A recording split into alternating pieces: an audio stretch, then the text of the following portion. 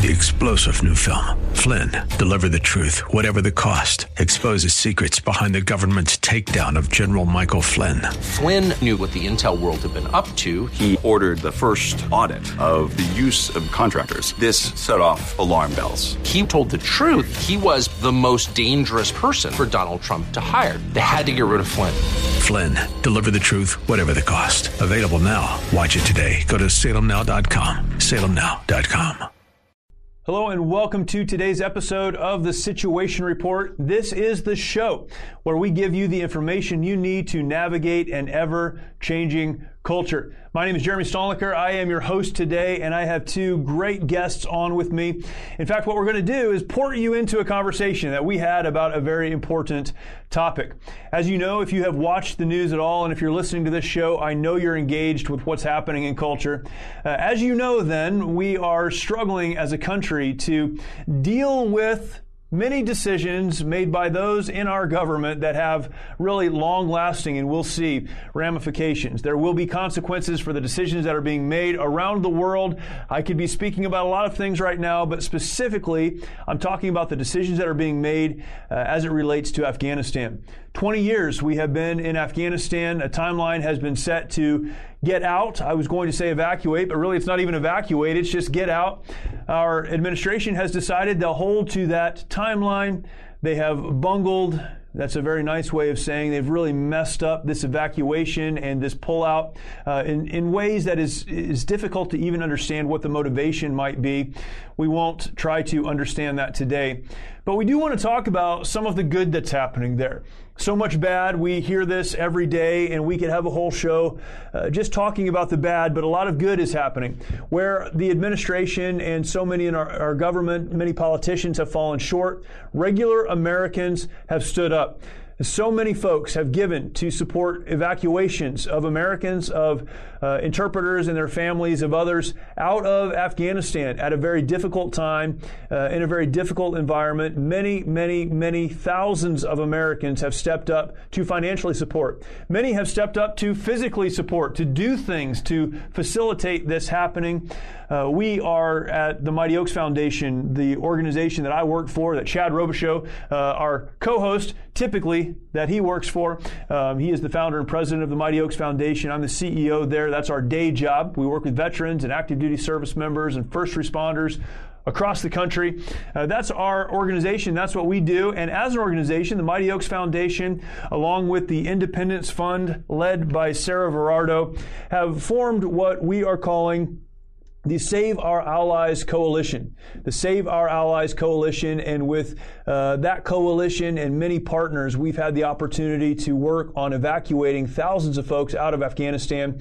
We had a conversation about that today and wanted to share that with you. So, without further ado, my conversation with Chad Robichaux and Sarah Verardo.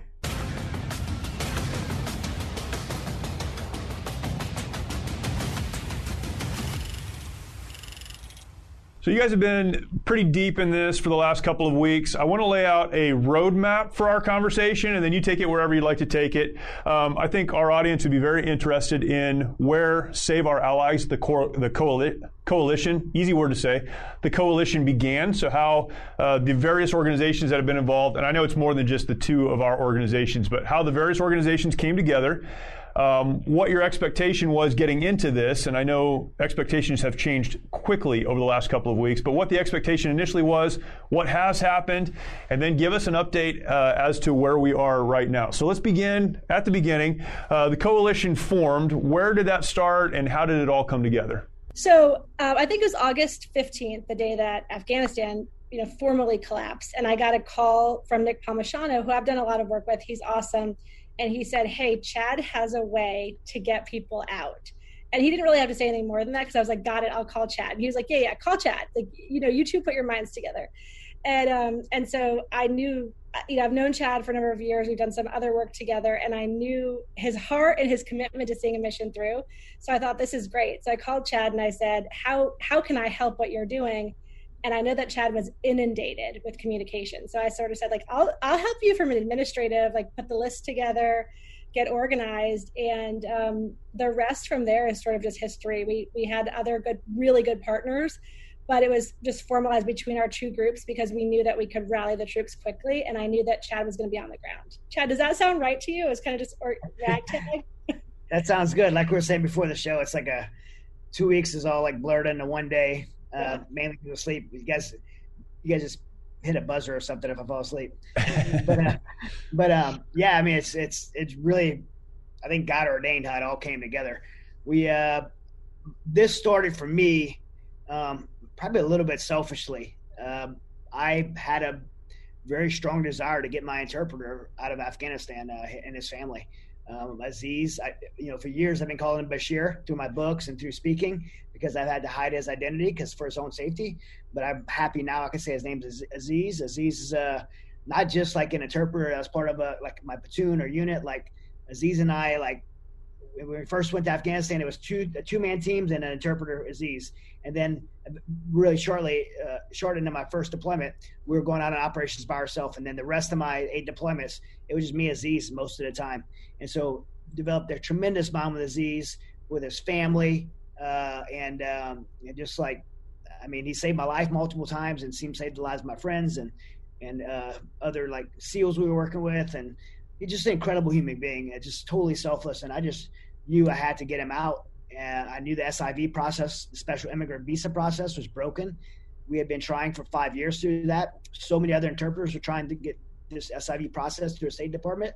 And I'm like, this isn't to work. Even with me having like contacts in Congress, like to push his SIV process through, I knew it wasn't going to work.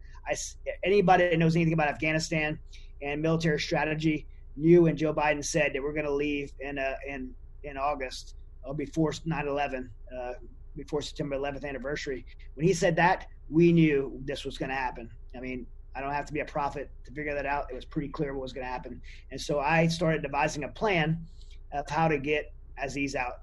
Dan Stinson is a guy I was deployed with and at JSOC, and he knew Aziz really well, very close to him as well. And we both were like, we're going to make this happen. We got some money together. We came up with kind of went back to our old days of the type of work we used to do and came up with a kind of covert way to sneak him out of the country. And but we just ran out of time. And so we were heading here. We knew we were heading here to get him out with another plan B that we had that we felt was a pretty good one. And then we started putting our team together. And as we put our team together, we ran into this guy. I'll just say Sean G is his name, a guy with a tremendous amount of special operations experience, particularly in what's called PROs, which is precision rescue operations, which is, us going in a covert capacity to rescue people. And we had 2 team members that are on a team that was going there to look to get 3,000 orphans. So that was originally, I was going to get Aziz's family. These guys were going to get 3,000 orphans. And our ways to do that, we were looking to help one another, and our paths intersected, and that formed a team to do this. And we both brought several really high level special operators that have experience doing clandestine operations, and half of them in precision personnel recovery. And so we started coming up with a plan. And I had already talked to Tim Kennedy about joining on the team, because what a lot of people don't know about Tim Kennedy is that he's an AFO, which is he has a tremendous amount of advanced force operator experience, ASO experience. He's highly trained in what he does. He's not just a military guy on social media. He's very, very skilled. And so that's why I asked him. There's not a lot of guys that are trained ASO, AFOs. And that's why I asked him, hey, would you want to be part of this? And he said yes. And he talked to Nick. Nick talked to Sarah. We knew there's a huge administrative component to this, because when we knew we were going to get more than just Aziz and his family, we knew we were going to go there. We had said we're going to go there and we'll get as many people as we can. If we're going to do it, let's do it. And that's what we decided to do. And we needed that administrative support because as soon as we announced we were doing this, we knew it was going to happen. Thousands of emails came in, and Sarah personally, not just Independence Fund, Sarah personally took the responsibility of building these lists that we operated here in the Middle East off of. to give you I kind didn't of dare tell my team at first, Chad. I did not dare tell my team because they were going to be like, we're doing what? And so I did. I had gone to the beach with my girls, and my poor girls, like, they're so resilient. They're so blessed to live in the United States of America. And I said, I will make it up for you at a different time. But I did. I mean, we went through more than 15,000 emails. I mean, it was just all hands all the time, building the list, putting together their documents so that we could make sure we were doing like our own vetting before passing them forward. But it was, if this is probably going to like maybe rub some people the wrong way, but if you're in the military community, I'm like the leg of the operation, right? Like I'm like at the desk, like I'm definitely not, maybe that's a paratrooper reference, but like not leaving the desk, not getting to jump, like truly just like doing the office work. But so blessed to be able to do it. Sarah, is your husband an officer? No, No? Okay, I had to ask. Hey, Sarah, what for people that aren't familiar with the Independence Fund, what's your day job? What do you normally do when you're not doing, rescue operations in Afghanistan? Right. So I'm the CEO of the Independence Fund, and we're a national nonprofit that assists mostly catastrophically wounded vets and their families. And we've also expanded our program to include all areas of wounded, ill, and injured. And of course, through suicide prevention, the guys that are from tactical hard hit units. My husband was not an officer. He was an E4. Not that there's anything wrong with being an officer, clearly. But everybody, it always cracks me up because I'm like, no, he was an E4. He was an E4. He was in the 82nd. And he was, unfortunately, he suffered 2 IED attacks, and the second one was game over. So he is alive, but he requires very full-time care at home. Wow. When you all started talking about this, and we've been on some, team calls, and again, a lot of people are involved in this. What was the expectation? Initially, it was Aziz and his family, maybe these 3,000 orphans, maybe there's others. What was the hope that we'd walk away from this with what? What's the answer to that question? I mean, for me, like, I think immediately when I realized there was capacity to get more than just Aziz and his family, that would get these 3,000 orphans. Then, and as we started putting the team together and realizing how many other SIVs were there, how many Americans were there, and I started really understanding the kind of the landscape of what we're getting into, it just really it just burdened my heart. Like, man, I started realizing like we have the capacity to actually do this. We have the team. We started being able to get the financial resources, which is the fuel and engine to make it happen. And then, I'll talk about another piece we got here in a second, but we had a foreign government that was willing to support us. So we had all these pieces. So let's get as many as we can. And so what we actually did was one of the first things we did was, okay, let's form, because, things get out of control if you don't have anything.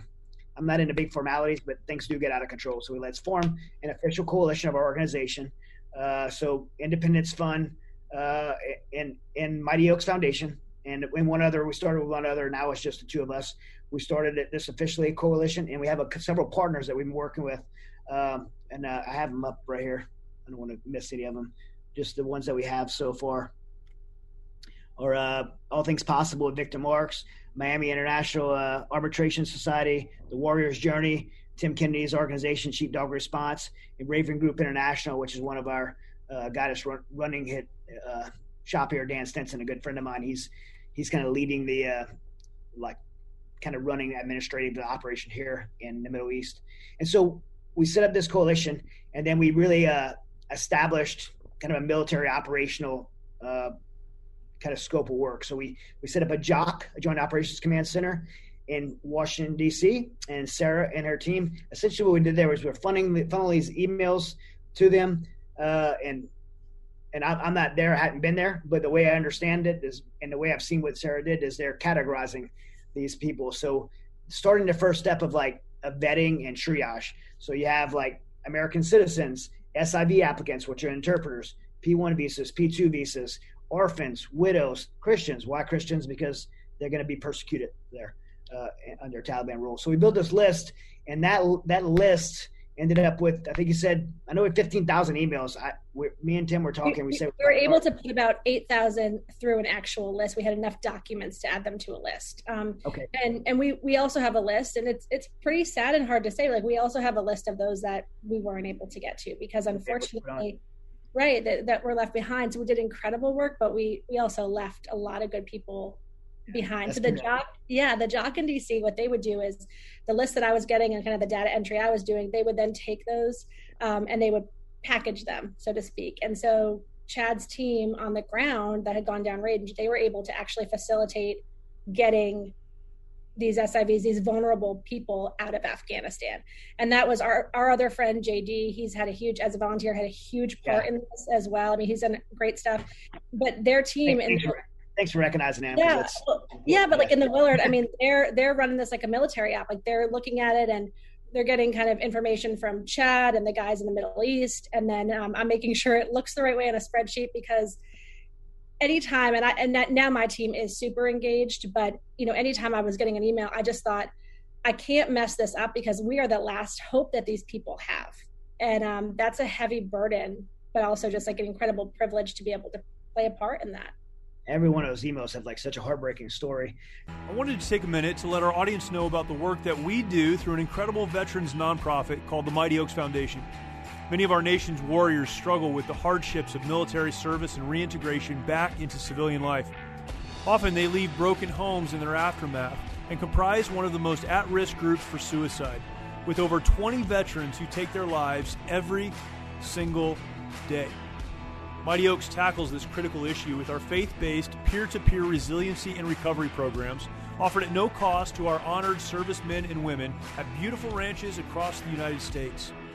Mighty Oaks has one of the highest success rates of any program available anywhere. Visit mightyoaksprograms.org to learn more about how you can make a direct impact in the lives of our servicemen and women to help them find a new life purpose through hope in Christ. Again, that's mightyoaksprograms.org. Witnessing the transformation that these men and women go through is absolutely incredible. There are no words to describe seeing warriors restored to the lives they were created to live, changing their legacies for eternity. Your support is needed now more than ever, and will ensure that our programs are here for our warriors who are in desperate need. Again, the website is mightyoaksprograms.org. And then, what we did from there, so we had the JOC in DC, we call it the Willard, and then we have the JOC here in the Middle East, the country we're in. And so the country we're in right now doesn't want to be named, but when we presented this to them, they said they were on board, not only on board to support us, but they gave us access to a military base. So we had their runway to use for charter planes. We got some of their flights were military air from their military.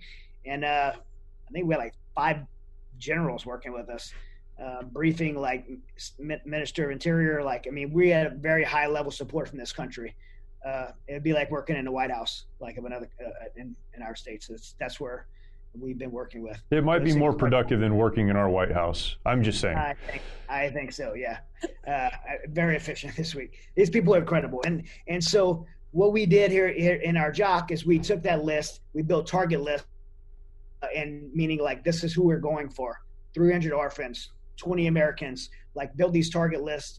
We're going to round up 15 SIV guys, and then we have our guys on the ground at the Kabul airport and outside the wire. So one guy inside, coordinate with the military. I want to make sure that we recognize that the DOD did coordinate with us. We wasn't just a bunch of Rambos out sneaking around. Like we let the military know we were doing this. We worked in their tactical operations center. They knew where we were, what we were doing. At first when we got there, they were not letting commercial aircraft, charter aircraft land because everyone was trying to land. So they just waved everyone off. And we said, hey, we'll take control of it and we'll be a central point of communication for all commercial aircraft. And they were like, thank you. Yes. And so that's what's called ComTF, Commercial TF Task Force. And so we managed commercial task force for the military, and they were thankful for it. And it allowed us to be able to land our planes. And then so we'd work in the Middle East at our JOC with the teams on the ground. We coordinate with the Afghans or Americans that we're trying to pick up and our team and have them link up. And so one of the things that I think is super important, because there's a little bit of criticism that everybody's throwing at our operation and at the whole thing in general, is who are we getting? Like, is this like a Trojan horse for the Taliban? Right. At the end of Virginia? Like who are these people? And I can't speak for the military because I don't know how they did it. I can't speak for any other organization, but what I'm super proud of our team for is the level of due diligence and deliberateness that we've had in the process from what Sarah's doing at categorizing this list has really helped speed our process up within. So that she's verifying documents. So we already know, like, they presented us documents. They presented us who they are. Now we have to figure that out. So we don't just go, hey, just because you got this document, we're going to meet you here. We want to know, like, we want like a bona fide. So we want like a, we would say a 7-point authentication. So if you give us a document and then we contact you by that number, and then you meet at a certain time, you meet at a certain location, that the way we're communicating with you, you have that document, you have that documentation, all these things like match up in a way that's communicated that wouldn't be able to, no one else would be able to communicate with them that way. And then we have like near and far recognition symbols that I won't say how we do it, because I don't want to give those, TTPs away, but we were able to do like a 7-point authentication system. So we have a high level of confidence that this is who they say they are. So my point is, we just have a high level. That's one of the criticisms that people have. We had a high level of being very deliberate and intentional about making sure we're getting who we thought we were getting. Then they moved them onto the base. And then once they're on the base of the airport, there's like, pat downs. And then the military has their own process to vet them and pat them down and verify them. And then we'll get them on the aircraft and move them back to here in the Middle East where I'm at right now. And we had a humanitarian center. We were told when we first came in this arrangement with this host nation that we could have 4,100 people here. And we have a saying like this, a saying in business too. You could be fast, you could be you could be quality, or you could be accurate, right? And but you can't be all three. So we had good quality, we were fast, but we weren't very accurate. So we overshot the number pretty. We had 4,100. We ended up with 8,911, and then on top of that we coordinated another 3,000, which put us at about total about 12,000. But 8,911 is what we actually moved. 12,000 total, and this is in an 8-day period. And so our team, you work with me at Mighty Oaks, Jeremy, so I don't want to take away from anybody at Mighty Oaks. I love our team at Mighty Oaks, what we do. But what was done this week is it's just something like super special. I mean, no one slept, but like everyone was like high functioning. I mean, some of the guys were like probably like 12 days straight with like 2 hours sleep a day, tremendous amount of stress, moving at 1,000 miles an hour, a million things going at the same time. And everybody was just like functioning at like the highest level. And it's crazy walking out our little jock here and like whiteboards everywhere and stuff on the walls. And it's the level of organization, the level of just skill. It was just amazing. And for it to come together that fast, I'm so proud of everyone here. It's incredible. And thank you, Sarah, for you and all you did and all your people back there. You guys are doing the heavy lifting. I'll say that forever. I mean, you are doing the heavy lifting.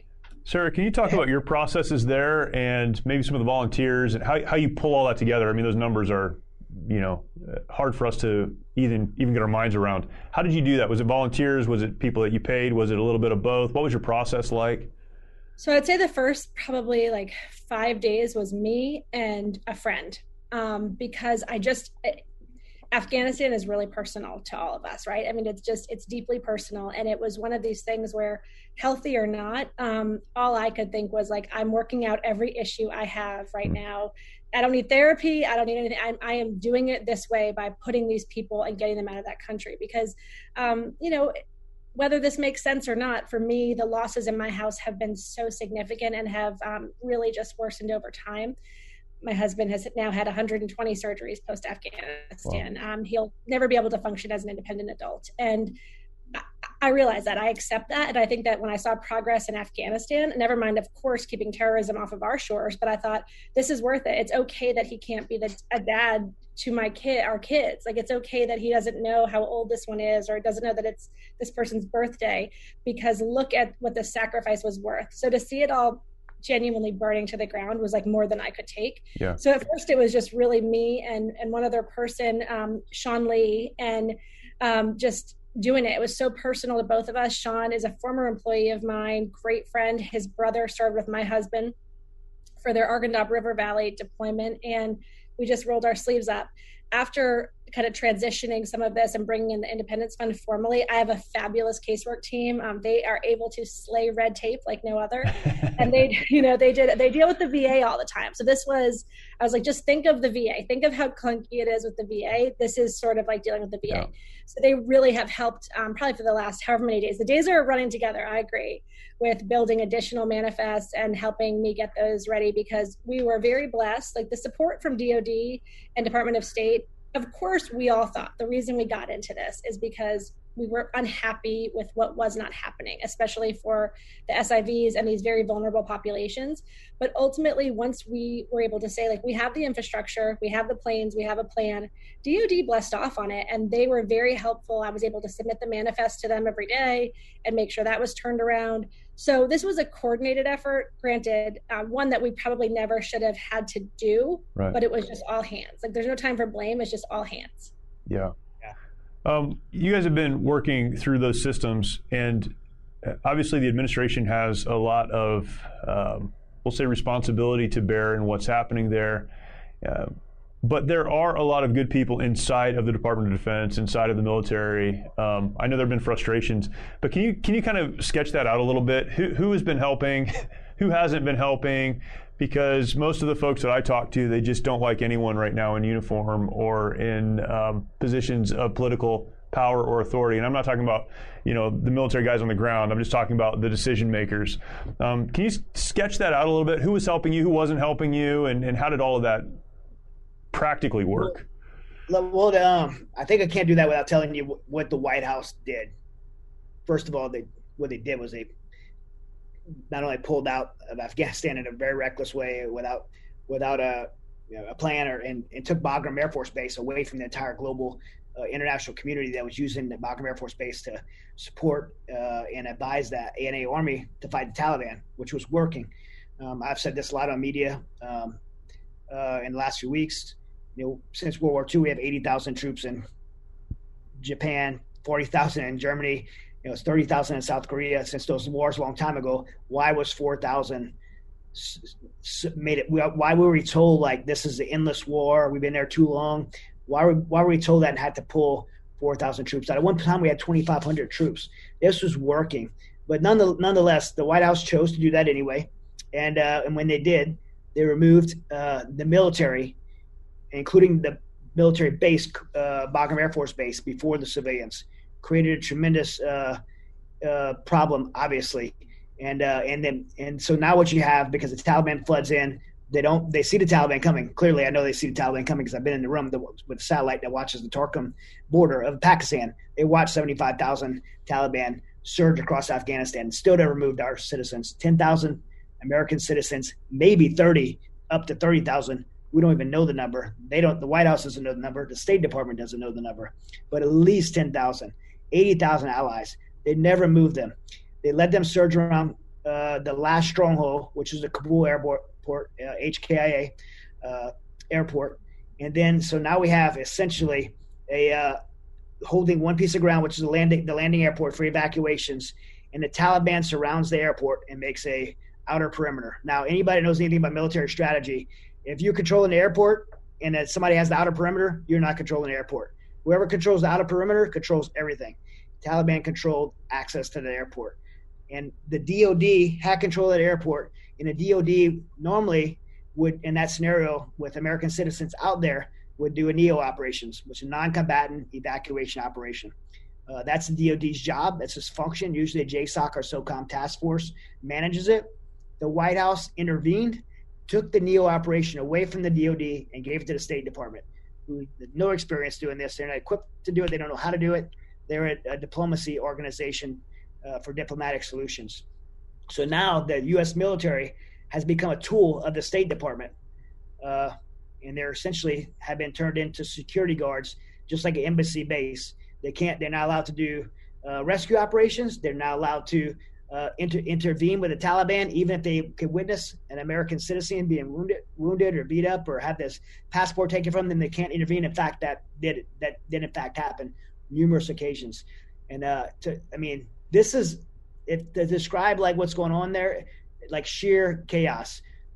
40,000 people at the gates trying to push the gates down. people lifting their children up and floating their babies across the crowd. You've seen that one video of them like handing the baby over and the Marines took it. But there was another part of the gate when one of my buddies, Joe and Dave that are here, they went over to see us one part, and they said they were floating the babies and people were tossing the babies over the fence because they thought when they got over the fence, the Americans would pick it up. What they didn't realize was on the other side of that fence was about 5 feet high and about 20 feet deep of concertina wire. And these babies were falling this concertina wire, tangled up, bleeding out in the 100-degree sun. Terrible situation. And the military was not allowed to do anything to solve that problem. And the State Department, meanwhile, is negotiating with the Taliban, giving the Taliban deadlines, and allowing the Taliban and ordering the military. By the way, everything I'm saying the State Department's doing, they're ordering the military to do it. Ordering the military to work with the Taliban for the Taliban to be the checkpoint. So now American citizens have to not just get past the Taliban, they have to get permission from the Taliban. They got to show, my blue passport. I got to show this to the Taliban to get through. And they're taking them from Americans and tell them to go away. And so essentially now we have the greatest hostage situation in American history with thousands, hopefully not tens of thousands of Americans out there right now with 1 day left for the White House's deadline. And like I said, I've said this also a lot this week. My experience in being special operations, if you have one American, just one American, like in harm's way in another country, in a dangerous place, and that special operations team that's going to get them will freaking scorch the earth to get them. Like, even if we're like, hey, we're going to go get this person, we're probably going to lose 10 guys. Good to go. They're American. We're going to get them. And that's like the mentality in the military. But now they're being told you can't go get 10,000 like of our American citizens. We're going to give them a deadline. Like the deadline, I mean, I'm not the president, but man, the message should be that the deadline. Yeah, the deadline is when we get our people out. That's the deadline. You want a deadline? Yeah. Get out of the way and let us get our people. And if you get in the way, we're going to freaking crush you. Like, that's the deadline. No, I agree with you. And Chad, I mean, you saw this like overnight, just this past night, and today we're at August 30th. I have 4 Americans that are trying to get into the airport. And I'm getting calls from congressional offices that are saying like, hey, no one's answering. We're being told they can't get through the airport. So then when we see DOD having a news conference saying, don't worry, the Americans, people who want to get out can get out, simply not true. I mean, I dealt with it the entire evening. They're saying their passports got taken, they got slashed. I mean, it is simply not true. And I'm not somebody who is ever going to speak. I've never been in a military operation. I've never been on the ground in a country like that. I am getting direct reports from these people who are trying to pass through a gate that is either welded shut or just simply saying like, we're asking the Taliban nicely. How horrifying is that statement and what it's going to do on the morale of our current armed services and our armed forces, and then of course our veterans who have spent 20 years fighting the Taliban, and now we're like, well, we told the Taliban, please. I mean, it's horrific. The veteran suicide and mental health crisis from all of this is also something I'm seeing and dealing with daily right now because of how this was all handled so poorly, and it is completely preventable. How many veterans do we have to tell that we can't help the interpreters this week?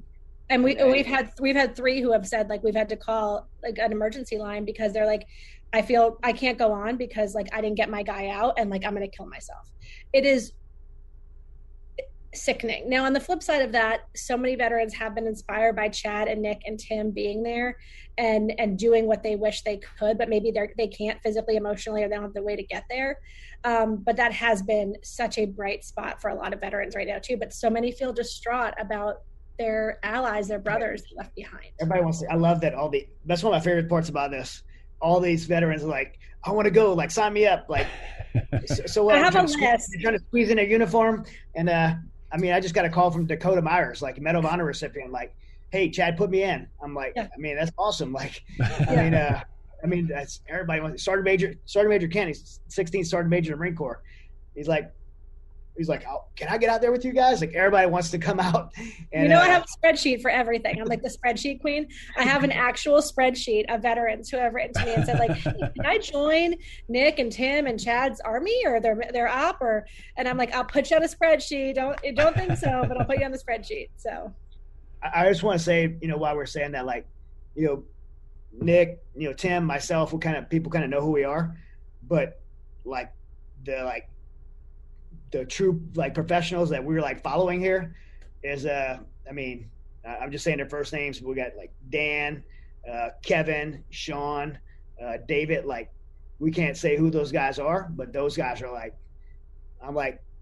have a lot of high level special operations experience from the past. These guys are higher level than me now. These guys are probably some of the best guys in the world at what they do. And so we're working with really, really top level. I mean, all of these guys, I'm it's amazing. You guys won't know who they are, but they're amazing. Yeah. And then, right now, so many, it's just it feels like it's over. Right now they have, and this is firsthand from troops on the ground there, they have been told this, they basically are not doing anything outside the base anymore. They're having to clean the airport, clean the crappers that don't work, that are full of urine and feces. The Marines and the soldiers are having to go in there and clean up to do a handover of that airport to the Taliban. I couldn't imagine having to clean. It's disgraceful. I mean, it's truly disgraceful. Yeah. I had a conversation, you guys have these as well, this morning with someone who was asking what happens next. And, there has to be some hope in it. And I think some of the hope is people will continue to be evacuated. People will make it to borders and get out somehow and take care of themselves. A lot of that continues. One of the things that's been confusing, I think, for people here is understanding that there's an organization like this coalition, but there are a lot of organizations who have been working, in the last couple of weeks in particular to get folks out.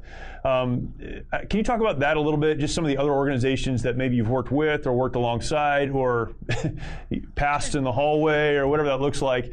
We talk about, organizations like Mercury One or the Nazarene Fund, and there are other people who are trying. Can you talk about some of those? Those are two big ones. I mean, I personally have talked to Glenn Beck, three times while he came out to the Middle East. He was in the same area I was in.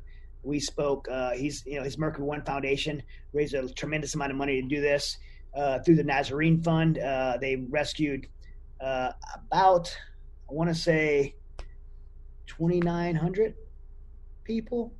I could be wrong, but a lot of people. And so we were working that ComTF commercial task force.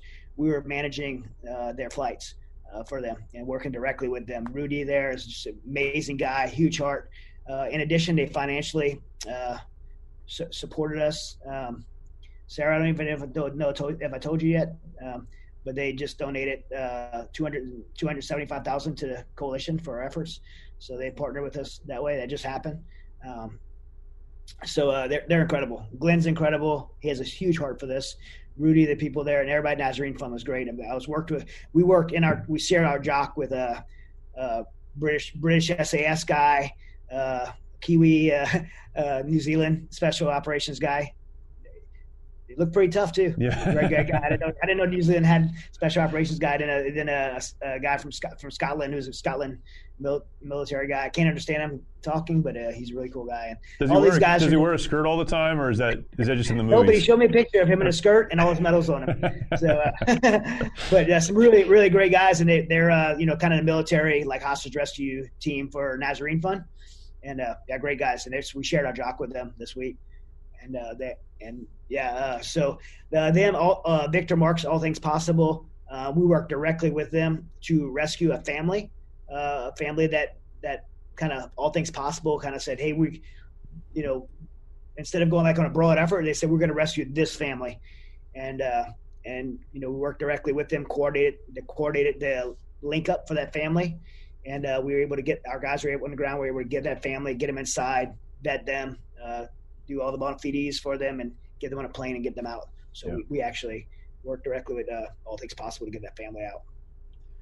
What is the two questions? One is, where are we now? So I gotta mention one more. Yeah, and please. I can't remember the name. Sarah, I should know the name. Leon and Kevin. The Child Protection Task Force. I mean, they're doing great stuff. We had a call with them today, and one of them is right with Chad in the Middle East right now, figuring out next steps.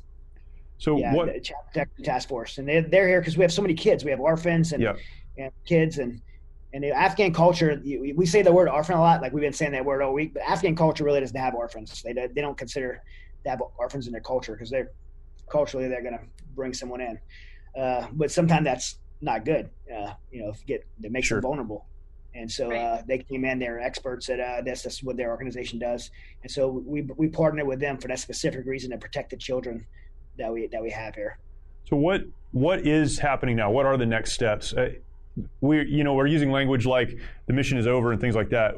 And I think people can misunderstand that because it's really not. There's a second phase that we're moving into. So what are we doing now? How does this continue? And why should people continue to care and support? Yeah, well, I'll go again on this, Sarah. It's not over. This is now we're in a heavy lift. Like to us, that part was fast, deliberate. It's what we were good at. The next part, we don't know anything about. I mean, moving people, when you're moving, like these aren't refugees, these are evacuees, right? So these people had to be moved. So they've been evacuated. All these countries, like the one we brought them to, we had supposed to bring 4,100. We got 12,000.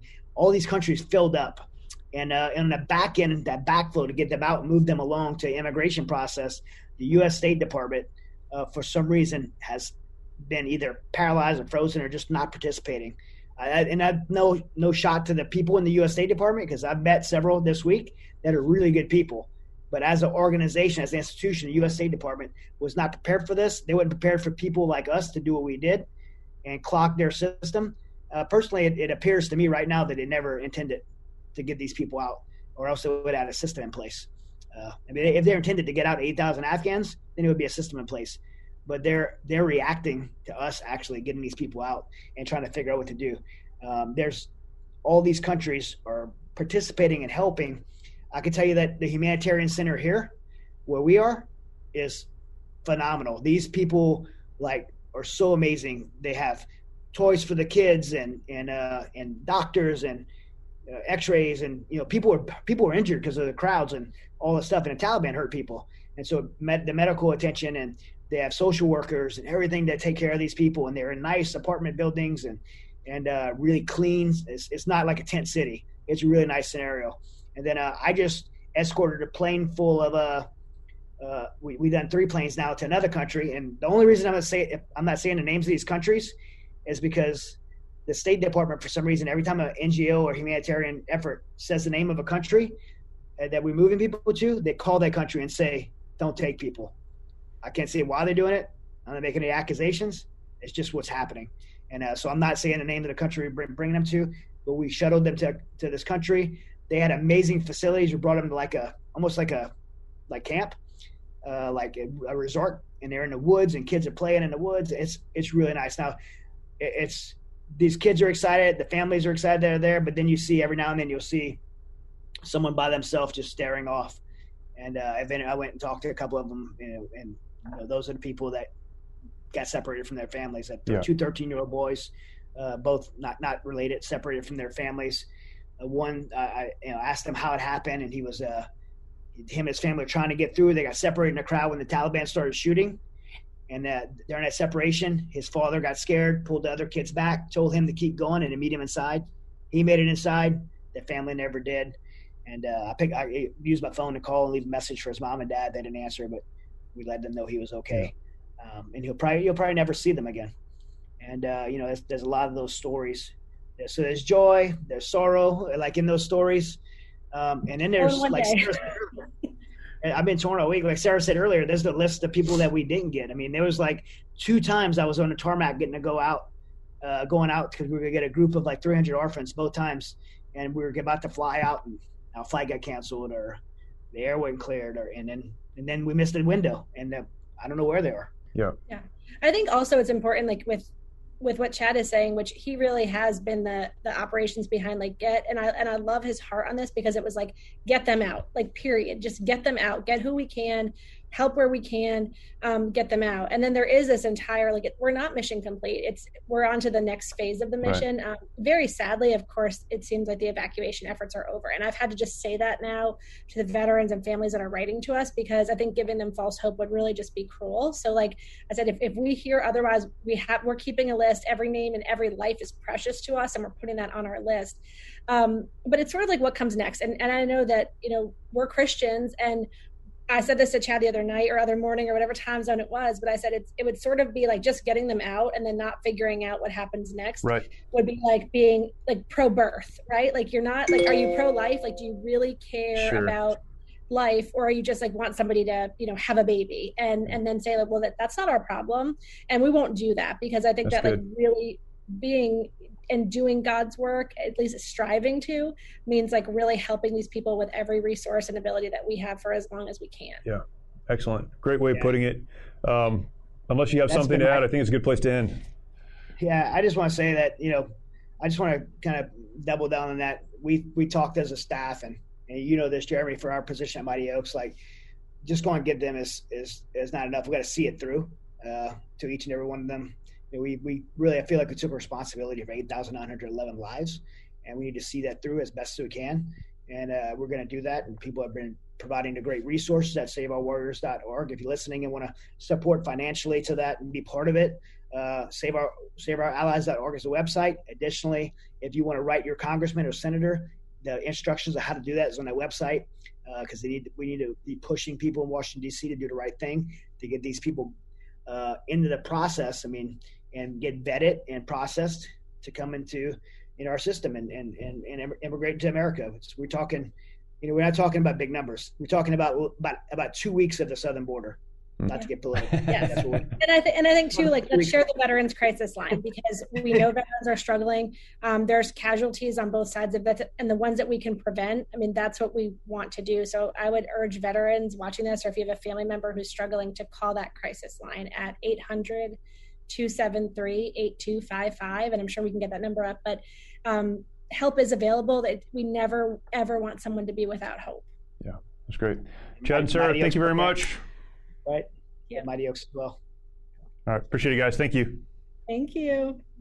A great conversation and so much great information. I'm thankful as an American to know that even though the government, our politicians, and the current administration may be making decisions that are harmful to so many, there are still many, many Americans across the country, folks around the world who are stepping up and making things happen. Great conversation today, and I hope that you will take some time to go to SaveOurAllies.org, SaveOurAllies.org to learn more. Thank you for watching. Thank you for listening. We will talk to you next time.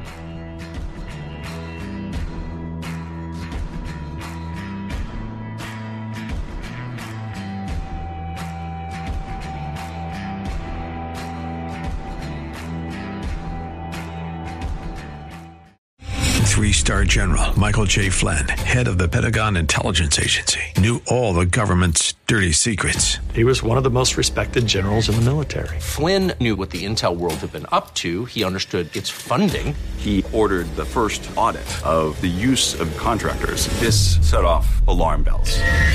The explosive new documentary, Flynn, Deliver the Truth, Whatever the Cost, uncovers the facts behind this scandal. Flynn told the truth. He was the most dangerous person for Donald Trump to hire. I find out the worst enemy that I'm going to face in my life is right here in America. They took my assessment and they wanted me to change it. And I was like, I'm not changing it. They had to get rid of Flynn. With in-depth interviews, archival footage, and never-before-seen personal records of the man behind the headlines. I just felt like I was drowning. Flynn, Deliver the Truth, Whatever the Cost. Available now. Watch it today. Go to salemnow.com. salemnow.com.